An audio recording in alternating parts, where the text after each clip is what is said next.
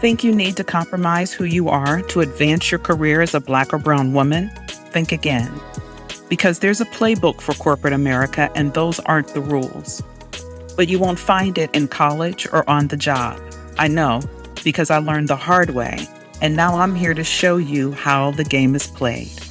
Hi, I'm Linda Talafero, the Vice President of Quality at a global technology company and founder of The Extra Effort, where I help Black and brown women like you change the trajectory of their career with one-on-one coaching, workshops, and this podcast, Being Brown at Work. If you want to know how Black and brown women are navigating everything from microaggressions to being the only person of color in the room so they can blaze their trail through corporate America, listen now. Greetings, everyone. It is your girl, Linda Talafero, Being Brown at Work live. Again, of course, I'm going to say this, favorite time of the week, and you have yours truly today. I'm going to be talking about resiliency and the connection to emotional intelligence. I know I've shared probably earlier this year. If you're following me, you know my word for this year was resilience. The ability to bounce back from whatever obstacle, whatever roadblock was put into your way, whatever situation that you had, having that resiliency to encounter it and then bounce back from it. That's been my word for the year. But what I want to do today in this Being Brown at Work Live is specifically talk about the link of resiliency to emotional intelligence. So I put together some information that I'm going to share with you and step through this as we talk about that, because I think it's so critically important that we understand how much the skill of emotional intelligence plays in having a successful career as Black and brown women. I mean, we cannot short side emotional intelligence. It is too critical. So I want to step through this information with you. So resiliency, word that's been around forever, but it's become probably more prevalent in the last 5 to 10 years. And specifically in the Black and brown community, especially women in the workplace, that is where we have to practice it even more than others because of roadblocks, as I mentioned, because of stallers, because of setback, things that are not in our control. Although it may be part of everyone's career at some point in time, it is definitely much more prevalent for Black and brown women. So, what does emotional intelligence have to do with this? And, I do a lot of research. I'm sure you do. I read a lot of studies. And James Watley, who is a doctor, PhD, this is a few years back. You can see September 26th when I put this. He made this statement, which I just thought so sums up, my constant thing that I share with you, where I say who you are personally is who you are professionally. So his statement here, and I'm going to read it.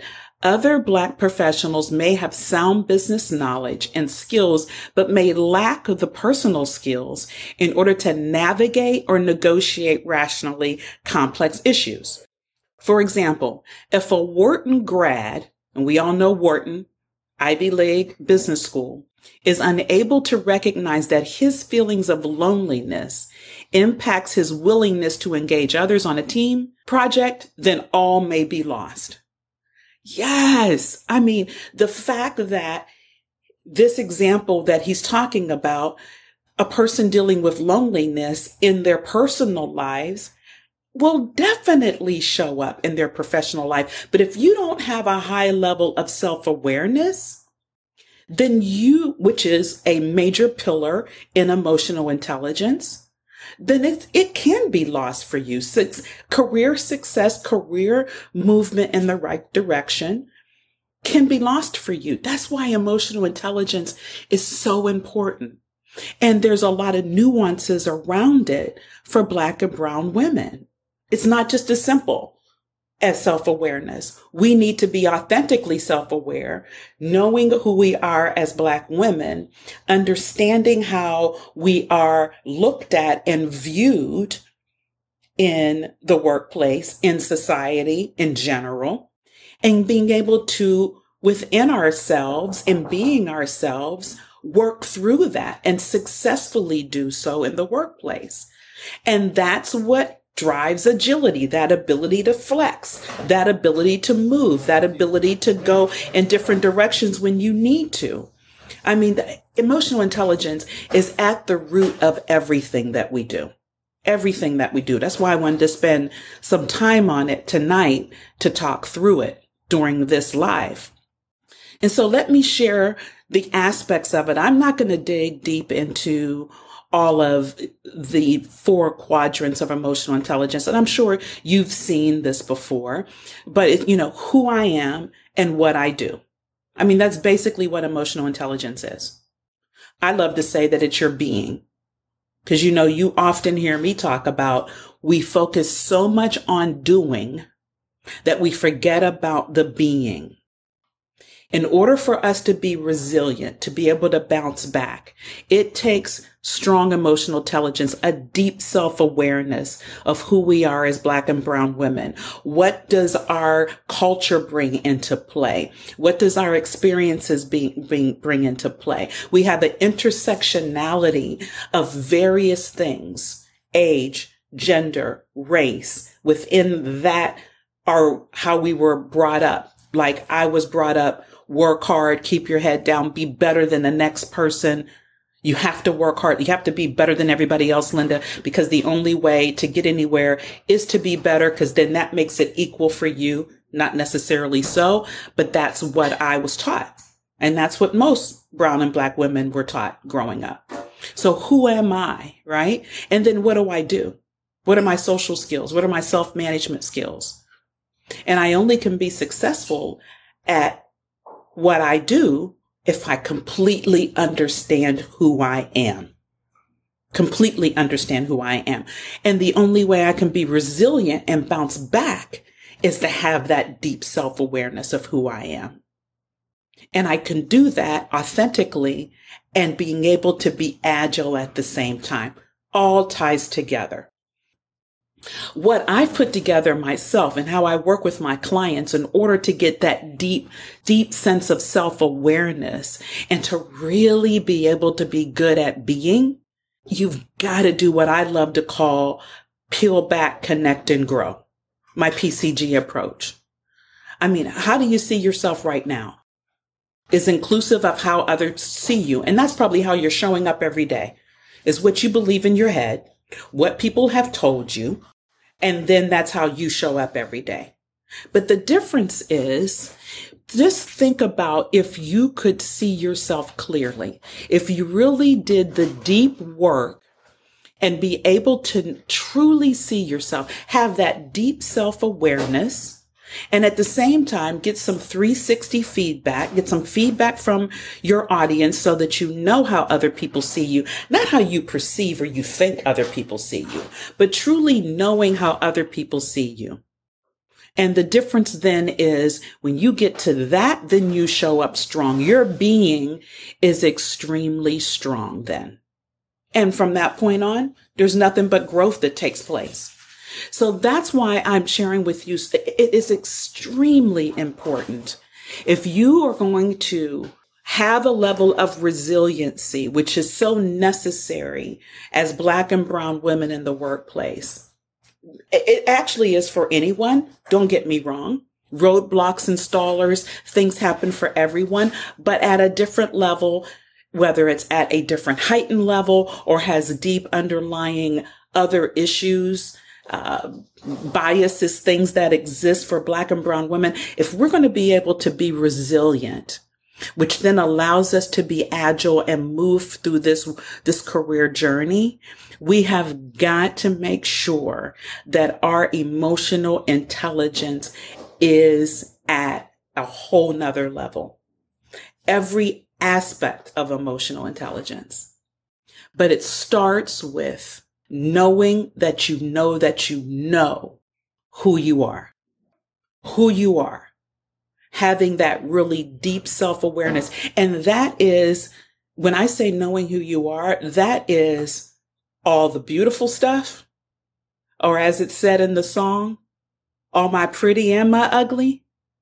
Knowing both aspects, knowing every single side of ourselves, a deep self-awareness, so that then we can self-manage, we can relationship build, and we can relationship manage. But it starts with ourselves. And that's when the EQ becomes extremely strong. Resiliency is then almost like a superpower for us. It's innate in us as Black and brown women anyway.